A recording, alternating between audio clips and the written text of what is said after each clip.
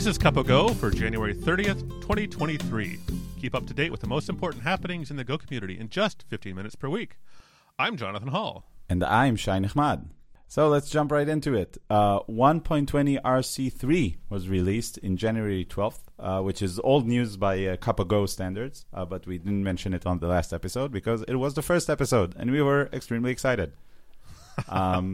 So this was pushed and released. This is something you can download. By the way, also available on Docker Hub. So it already got everything you need. Snyk already published a vulnerability report, and it includes honestly everything you need to get up and running with it. So if you want to start playing around with the 120 features, you can go and download it as a Docker or whatever.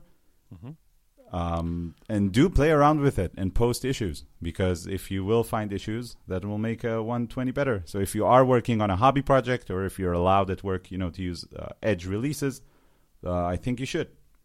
Definitely. And it also includes very interesting features, which we discussed in our last episode. Yeah, of course, every new release has a lot of features that would be more than one episode's worth of discussion. So we kind of break it up and try to talk about that a little bit at a time. It is a release candidate, which means it's possible that this will be the final version if no critical bugs are found. And the final version should be coming out just about any day now. The official timeline is February, which starts in a day or two. So we don't know exactly, but it'll be soon. I'm betting on February 7th, just because it's going to be the day of an interesting conference I'm going to, and then it'll give people something to talk about. So all the people who are bored during the conference can be downloading the latest version of Go. Yeah, exactly. And they could recompile their things and work through the errors. Right. Well, on the topic of changes in Go 120, there are a couple notable changes with regard to OS support. Actually, the only real change in Go 120 is that they're adding experimental support for FreeBSD on RISC-V architectures. I've never heard of that, actually. I mean, I know what FreeBSD is. I didn't know that there was a RISC-V version of FreeBSD, but apparently there is, and now Go experimentally works on it. Yeah, it's another open standard instruction set, so I think it would be useful in places where you wouldn't expect, like places where you can't afford, commercial instruction sets, or in educational spaces. And sometimes, these sources, even though they're not the enterprisey ones, they bring out the best new innovations, and they also help sort of introduce underrepresented developers in the community. Yep. And all this support in the ecosystem is just helping bring more people in and more hardware in, even if it's cheaper and even if it's open. There are changes to the OS support, which I'm happy to see, which is the dropping, or at least marking, all the OS systems. That's some RAS syndrome thing going on. Redundant acronym syndrome. So it is going to be the last version to support Windows 7, which, if you're still running in 2023, good. God bless you. Yeah, right. And your I hope your firewall is strong. Yeah. Windows 8, which I don't know if someone was running even when it was coming out. Server 2008 and Server 2012. So I think the server mentions here are the ones worth focusing on. And on the same note, this will be the last release of Go to support macOS 10.13 or 10.14. So you still have 6 months if you use one of these operating systems. You still have 6 months until Go 121 comes out, which is the one that will actually drop these. Go 120 still supports these, to be clear. It's just the last one that will.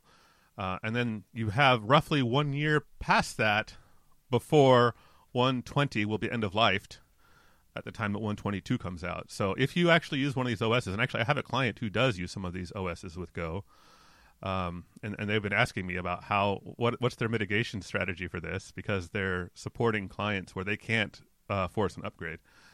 So you have 18 months basically before you stop getting security updates for these operating systems. So if it's Windows 7, so you have 17 months for the startup, right, until the OS boots, and then you have a month to develop, and you're not allowed to restart again. I'm just hating. I'm sorry. all you Windows 7 fans out there. We appreciate your hard work on still maintaining these dusty servers. Yes. So these are the upcoming releases. If you find any bugs in the 120 release date, then you might skew my bet on February 7th. But that's my bet. I'm saying it here, February 7th.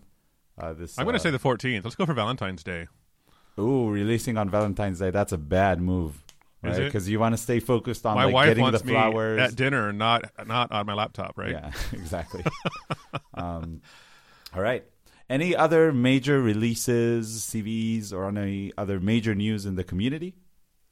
Well, the one thing that I saw, a new proposal was accepted. We don't know when this will come out because of the way proposals work. They get accepted, and then someone has to actually implement it, and then it will be included. So potentially this could be included in Go 1.21, or it might be a later version. But we're going to start optionally including the full file paths in test failures, which I think is pretty cool. To be clear, if you don't know what I'm talking about, if you run Go test and a test fails, you get the name of the test, but it doesn't tell you what file that test was in. And this has often bothered me, especially on large projects where you might have hundreds of paths with different tests in them. And maybe some of your tests have the same name. So then you grep for that test name and you look for test foo and you have 16 copies of it. This will now pinpoint exactly which file failed. But it's optional because it has to maintain backward compatibility, and a lot of the tools won't work with that. So something to look forward to and then enable in your IDE or your test runner when it is there. So I think this is a great proposal. I also gave it a thumbs up. And right now, if you're listening, it's labeled as proposal accepted and help wanted. So if you want to, try your best at helping this proposal get merged, this is a really good opportunity, in my opinion, to do some open source development. I don't think this is too hard of a feature when I think about it. There are probably a ton of edge cases. This is just hubris. But I could do it in 30 minutes with my eyes closed. Yeah, if I didn't have to record this podcast, I would already, it was already merged. But in all seriousness, I think it might not be a good first issue if you've never done open source before. But if you have some experience with Go, I'm pretty sure you could at least give a hand, which is pretty cool.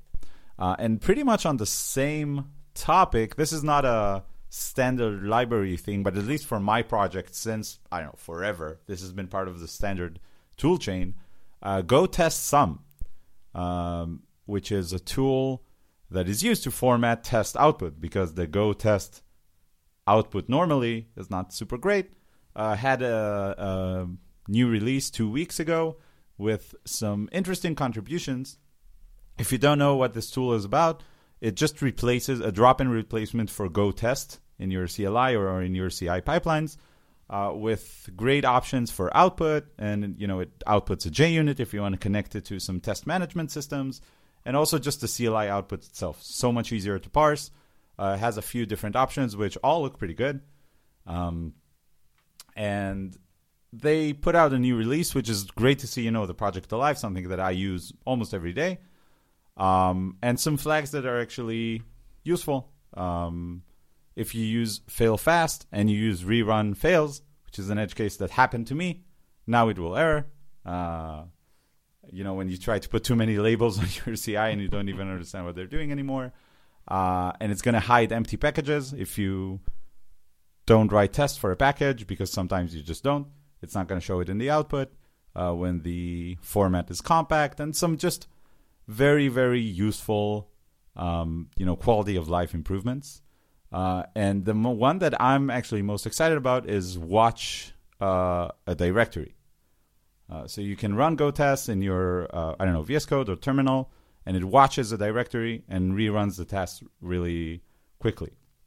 I have to admit, even though this is a Go podcast, the last 7 days I've been only doing front-end development, only doing TypeScript and React. I'm sorry. Oh, you haven't been using Go4JS or the WebAssembly target from Go? No. It's a real project that has real deadlines and real dependencies. So, the whole ecosystem is totally different, but fast reloading and watching tests and whatever has been something really useful. And using Go Test Some for that is useful as well. So if you're concerned about using it or not using it, it had a really good release just 2 weeks ago, 1.9.0. So I think you can be pretty confident in the liveliness of this project. And it's worth shouting out Neffin, which I think is actual Daniel Neffin, who put a lot of the work into this specific release. Awesome. I'll have to check that out. I've seen that in a couple projects, but never dug into what it really does. So I'll have to pay more attention to that going forward. Cool. Any conferences coming up? Yeah, there's a couple notes on conferences. The big one, if you're in Europe, especially Central Europe, Central Western Europe, is FOSDEM, which isn't a Go conference. It's the free open source developer. I can't remember what it stands for. But they have a Go Dev Room on Saturday, February 4th, which is just coming up this weekend. So if you are in the Brussels area or want to be, it's free, which is both its curse and its biggest strength. It's great because you don't need to pay for a ticket. You don't have to plan ahead. You could decide that morning, I'm going, and go. The reason it's a curse is because it's all on a first-come, first-served basis. If you're in line and there's a room to sit down, you get to sit down. If there's not, you get to wait until somebody leaves the room. So it is a great resource. I was thinking of going, but I have family visiting right now and 2 young children, so we're not going to be going to FOSDEM this year, but maybe next year. I've been in the past. But definitely check it out, fosdem.org for all the details. This coming weekend, February 4 is the Go Dev Room. And, of course, you can stick around longer. There are lots of other topics there not related to Go. But we don't talk about those on this show. Yeah. Because we like to pretend that we're pretentious and we only love Go. Mm-hmm. Even though some of us put 10 things we hate about them for all nobody would ever do that. Airing the dirty laundry, outside. I've heard rumors that some people don't even like generics in Go. Oh my God, that's a really hot take that we may or may not hear in the next part of the episode, which we recorded beforehand and the listener doesn't know. Magic of editing. Also, there are diversity scholarships for GopherCon EU, which I am really, really happy to see. Can you give some details about that, John?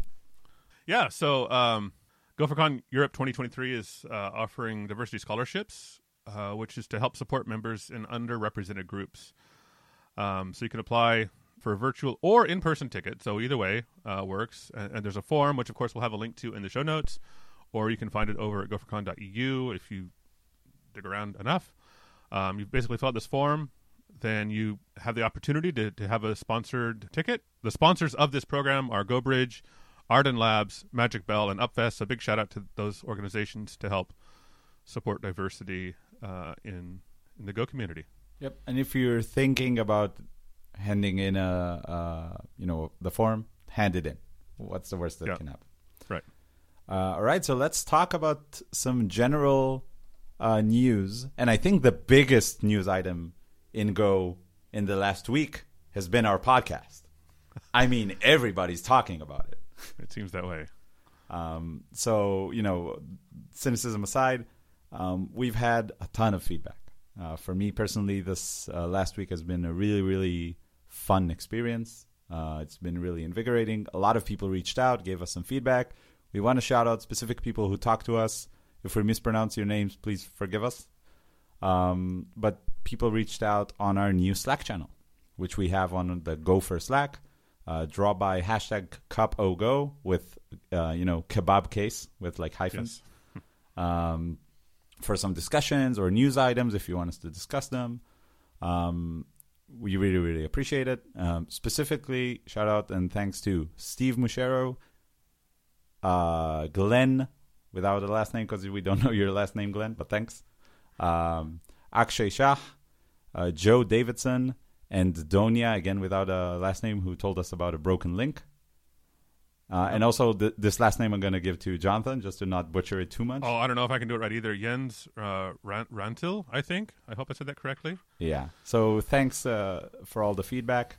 Obviously, Bill Kennedy for giving us a shout out on even before the first episode came out, which is That's right. It's a vote of confidence if I ever saw one. But I think this has been at least from the amount of feedback I've gotten. it's been something in the Go community. It's definitely a thing. It's a thing. So thanks everybody for the support and the feedback. We really appreciate that. One last thing to mention, or a couple last things to mention, the Go Developer Survey is still open. We talked about that last week, so we won't go into detail. But if you haven't filled it out, head over to go.dev/blog. It should be the top first or second link. Fill out the developer survey. It's going through end of next week, I believe. And maybe one last mention: GoLand 2020-13 Early Access Program is open. So if you're thinking about using GoLand from JetBrains, the new version Early Access Program is open. We'll have a link to that, of course, in the show notes as well, or you can find it over on blog.jetbrains.com. The actual link is really long. I'm not going to read it to you, so just look at the show notes. And I think that pretty much covers it for this week's news. But we implore you to stick around after the break, where we have a super exciting guest, Miki Tebeka, and we're going to ask him about community management, why he hates generics, and the ugly side of organizing conferences, among other topics.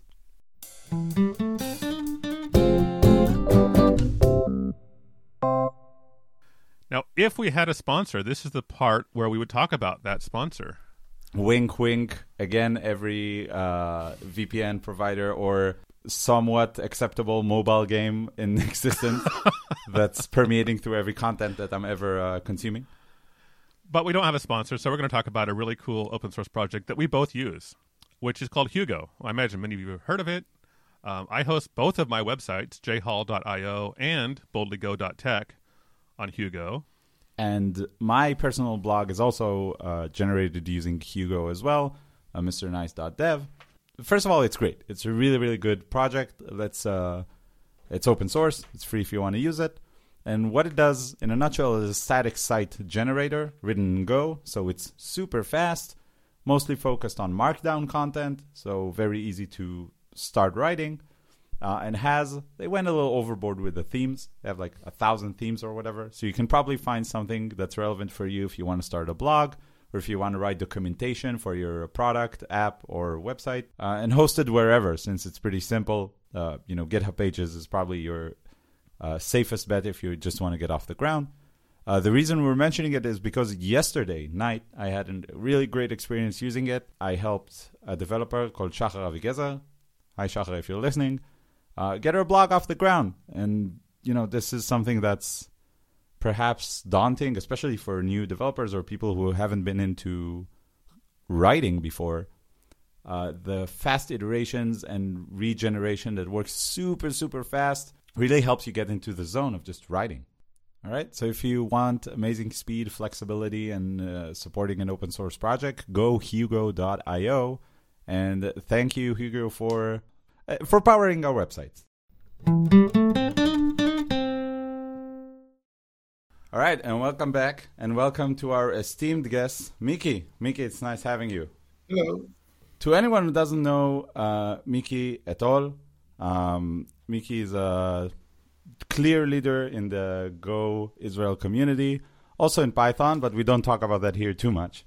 But just to people who never heard about you at all, Miki, who are you? What do you do? So I'm a geek. I've been developing software for 25 plus years now. Started with Python way back, and doing both Python and Go now for 12 years, maybe more. Currently running my own shop, teaching and consulting, and also involved with the Go community and the Python community in Israel. I help organize conferences, the GopherCon Israel, the PyData Israel, and also the meetups, the PyData Tel Aviv meetup and the Go Israel meetup. All right. So this is a good chance to tell the listeners how you got on the podcast. Miki was kind enough to invite my coworker Nir Barak and I to talk at one of the Go meetups, which Miki, you've been arranging together with Guy Brandwine, right? Right. For quite a while now, because I remember going to a meetup, I don't know, 6 years ago when I was just a soldier. I think the meetup is 10 years old now, something like that. Wow. And I was lucky enough to be accepted to give a talk. And together with my coworker Nir Barak, we gave our talk. And Miki suggested we even give it in for GopherCon Israel. It was accepted, and we're really excited. It's coming up real soon. If you're in Israel, February 7th. Are tickets still available? Yeah, we still have tickets available. They are running fast. Okay. Well, Israelis, they always defer everything to the last minute. So Okay. I'm guessing this week they're going to All right, so buy your tickets finish fast. everything. Yeah, the most used keyword in Israeli Go bases is defer. No, we'll do it later. Exactly. So I'm curious to hear a little bit about the Go community and even in a broader sense, just the tech community in Israel. I mean, I've never visited there. I've never been to a meetup there. What's it like? How vibrant is the tech and specifically the Go community there in Israel? So one of the advantages of Israel is that it's a really small country. And I always say that if you take roughly the center of Tel Aviv and draw a circle like a 5-mile radius, you'll hit about 90% of the high tech in the country. So it's really easy to come to these meetups. So there are a lot of meetups in this area. Companies are hosting them. Some free public places from Google and Microsoft that you can host your meetup. And people come. In the PyData one, it's a big meetup. It's like, I think, 8,000 members, about 100 people coming to each meetup. The Go one, I think we passed 1,000 members, and the last meetup was the biggest one yet with 60-something people. We do them in the Go ones. We do about every couple of months because it's usually the hardest thing in meetups is to get speakers. Yeah. And then again, thank you for Shai for adding a talk there, and I like it. It's fun. You learn new things, and also you meet the people, you meet the community. Personally, for me, because I'm teaching a lot. That's the way I'm doing marketing. Like I'm there. People see me. They know me. So it's good. But it's not just for selfish reasons. Guy, who started the meetup. He runs his own startup, so he just doing it for the community as well. Well, talking about teaching and learning, obviously you've done quite a lot of software instruction. We had a comment on one of the Slack communities that we're in about the podcast, and this is a good opportunity to say thanks everyone for all the feedback. It's been amazing. One really interesting opinion that we heard from a person called Steve Mushero, I hope I'm pronouncing that correctly, is that we should move away from Java, Python, JavaScript as the first programming language people learn, and start gravitating toward Go. As he phrases it, Golang is so much better as it's simple and easy to understand with a simple unified toolchain. Most importantly, enforces and teaches best practices right from the beginning. Now, I'm really interested in hearing your take on this opinion. So there is a slight difference between languages which are good for teaching and languages which are good for production and building systems. Because a lot of times languages that are good for production systems, they give you options to do kinds of optimizations and interact with the operating system and the hardware that, especially for people who are beginning to learn programming, it's a lot of noise. It's a lot of things that they don't like to think about. I agree that Go is simple and it's really nice, but for example, Python has this interactive prompt. We can just write a line of code and see what it does right away. Go has Go Run, which is almost the same, but still, it's a little bit different because if you really want to see the value of a variable, you need to start with the debugger, where in Python you just print out the name and you see it. So there are some advantages to everything. As for best practices, opinions vary. Give 2 engineers the same project, they'll write it in 3 different ways. So I agree that Go is a bit more structured, but if you go over to Java, it's way more structured in the way that projects are built and where you put the tests and everything else. So, but I think Go is a great new first language. Python is also a good one to start with. Don't get me started on Java. But I don't know. I think Python. It really depends on where you're going with the language. If you want to learn data science, I would say start with Python. If you want to write backend services, start with Go. All right. Just to put my $2 on the table, find the best friend who's willing to be a mentor for the next 6 months. Whatever their favorite language is now your favorite language. When you're getting started, that's the most important part, at least for me. Yeah, and I always say that in programming languages, the mainstream ones, when you learn them, and Python and Go and Java and C++, Ruby, all of them are basically the same way of thinking. So you learn a little bit of nuances between the languages, but they're not that different. If you go for, let's say, Common Lisp, Clojure, and others, that's a whole different way of thinking. So we're talking about how computers think a little bit and how people think when interacting with computers. But you're also a community organizer, which we've, of course, discussed, which is a completely different skill set, I think. You're organizing people, finding speakers, as you said, is a challenge for the meetups. And you're not only organizing meetups, but GopherCon Israel. I would like to hear a little bit about some of the challenges that you face doing this. And then after that, I want to ask about the joys and what you really enjoy about it. So let's start with the challenges. All right. So in my career in companies, I never wanted to manage. It's something I didn't want to do. And then I found out that when I have a team of people which I can trust and I can just say, you do that, that's how it works. So the challenges, when you look at the conference, there are, one is the logistics, you need the venue, you need food for the people, you need someone to do the registration. And basically all of that I'm just paying people to do for me. I don't do it myself. So there's the venue that takes care of everything.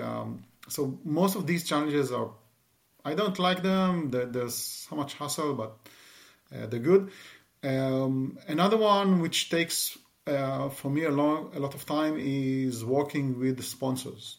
The event is community-based, so sponsorship and tickets are what pays for it.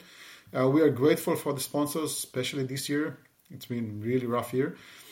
So I need to make sure that they're happy. Everyone has their own opinion about the contract and how the terms are.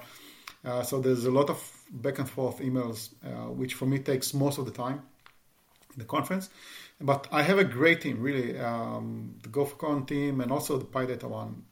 Really nice set of people, a lot of experience. When you tell them you're responsible of that's basically what you need. Apart from that, they just tell you what they did and it's done. I can say as someone who's been to quite a few meetups, the sponsors have left a really good impression on me. I specifically remember OpenWeb, shout out to OpenWeb who hosted the meetup where I was a speaker. Next time I'll think about where to poach Go developers from. I'll definitely think about them. Might not have been their exact intent, but at least they made the shortlist. It's also every sponsor has their own agenda when they come to the conference. Some of them do branding mostly. Some of them look for employees. That's fine, but you need to know why they're coming and you need to try and find out what they're doing. Another big pain point is finding speakers. This is hard, and we this year, for example, made a little bit more spacing in the talk, so we have less slots. So we have more variety to pick from. So I think it was 6-1, which is okay ratio. This is a good one. But getting out there, telling people, look, we have a call for papers. Why don't you try? And especially new people who are afraid to speak, and telling them we'll help you out. That's really something we struggle with. Well, we hope this platform would be somewhat useful if you're listening and you're in the Israel area. Just send your call for papers. Yes. Worst case, you get rejected and you set it up for next year. Miki gets to know you. It's a win-win for everyone other than Miki's inbox. I'll gladly help you flesh out the talk, give you pointers. I really like it. I like to help people and see new people coming in and showing their stuff.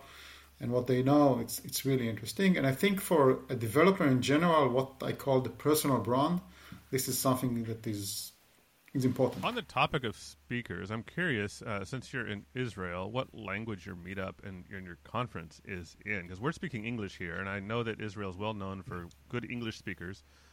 Yes. But you also speak Hebrew there, and I don't know if there's other dialects or languages you speak. But what languages are your talks and presentations usually in? So this is up to the speaker. We tell them whatever you feel comfortable with, go for it. And then sometimes people say, because we're recording the talk and they go on YouTube and we want more exposure, we're going to do it in English. But if their English is not that good, sometimes it's not the best thing. A lot of developers on the listening side, they prefer Hebrew. That's the native tongue. They understand better, so they prefer.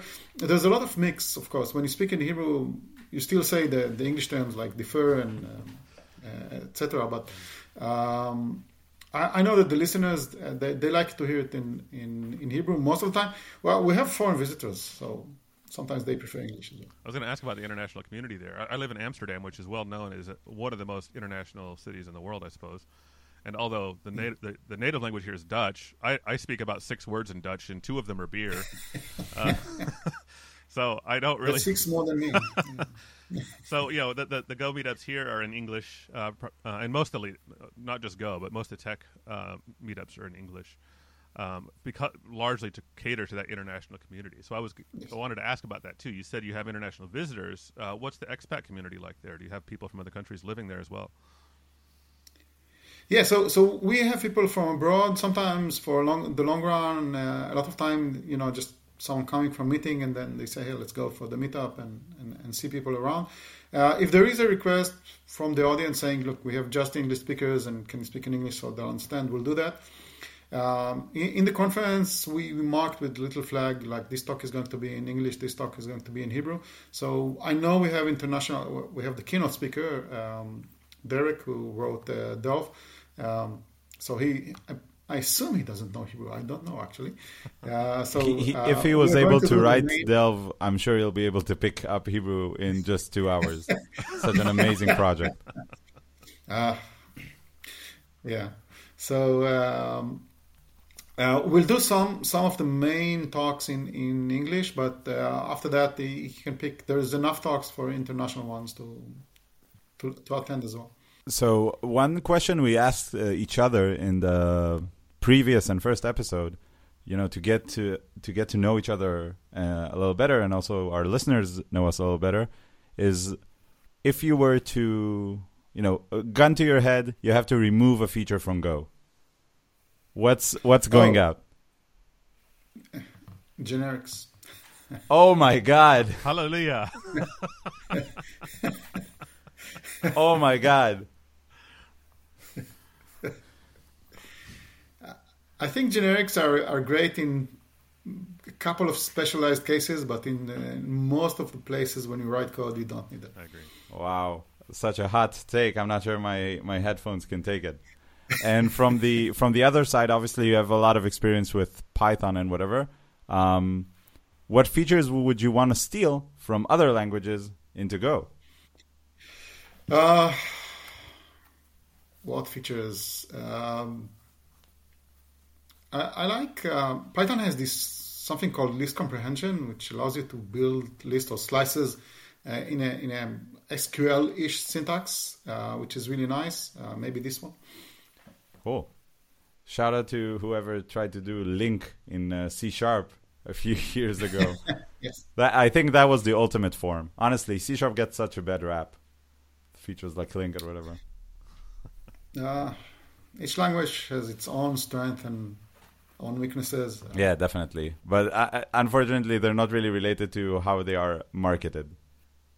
Yeah, that's totally different. I wanted to get back to, you were talking about submitting proposals for talks and so on. I was wondering if you might have any advice for people in Israel or around the world who are interested in getting involved in speaking, whether it's at a meetup or a conference. What advice can you offer to somebody who's never spoken before and they want to get their foot in the door? So one place to start is the lightning talks. There's always a lightning talk session. It's fun. People like it, and it's not a big commitment. 5 to 10 minutes. Speak about something you already know or already did, and start with there.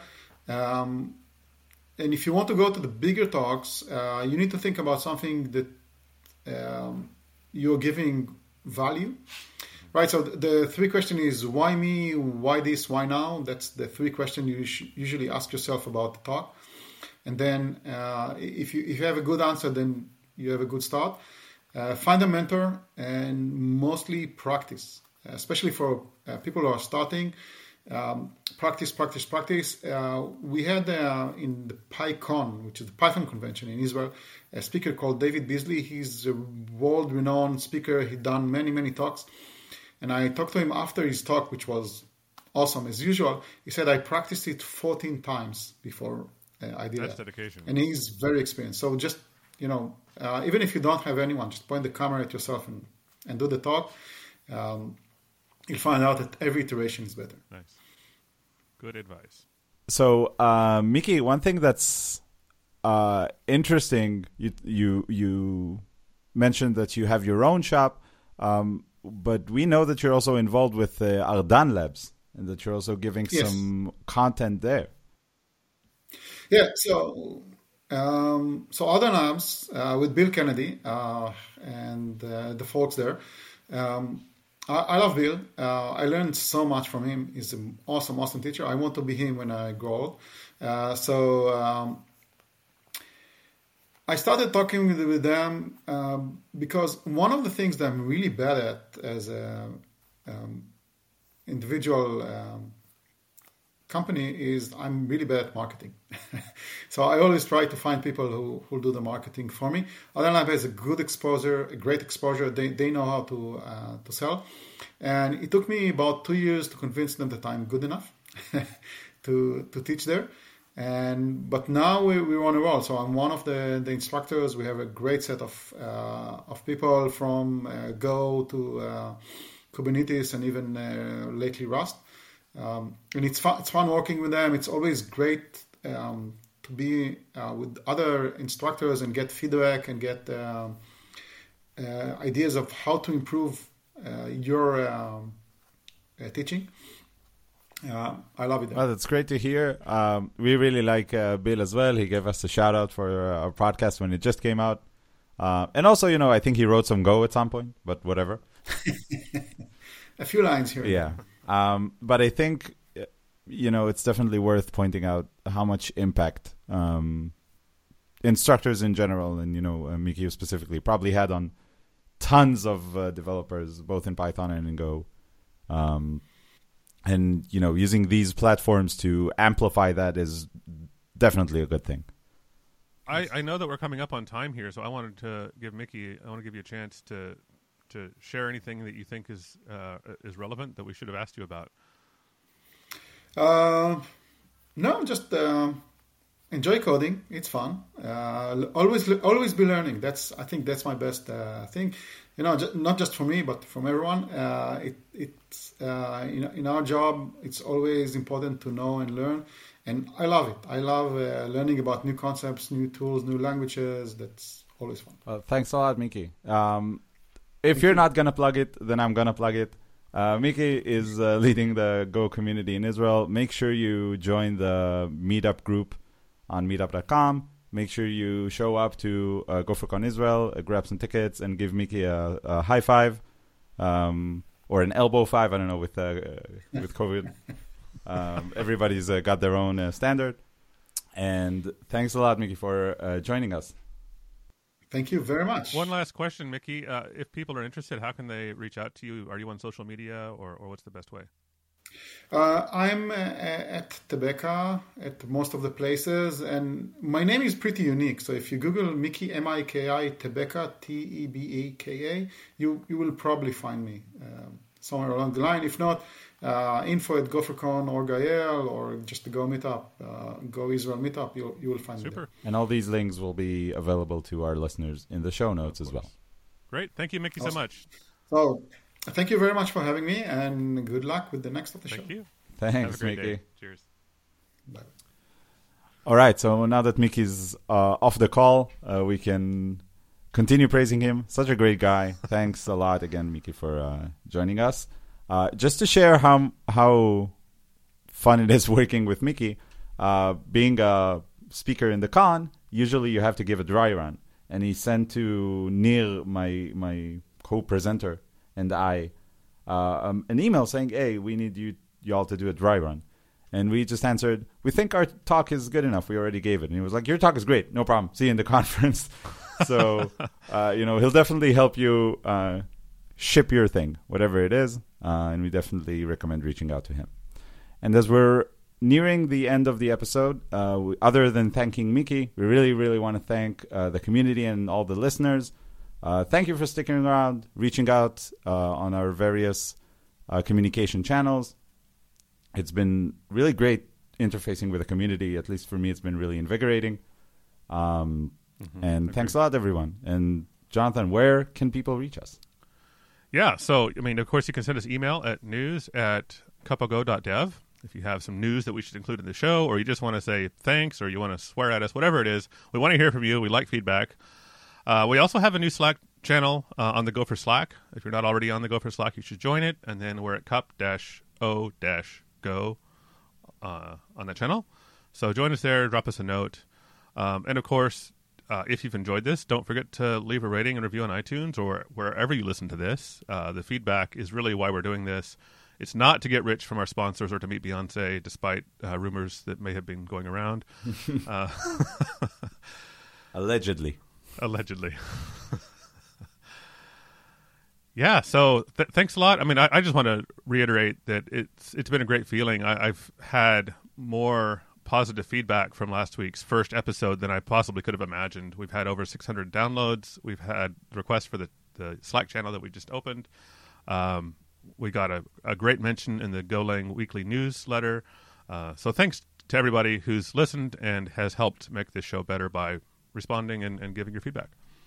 And I guess we'll catch you next week. My cup of coffee is just done. Yeah, my gopher is sad and cold, so I'm going to have to go get a refill too. All right, so let's go grab a refill, and we'll talk to you all next week. Cheers.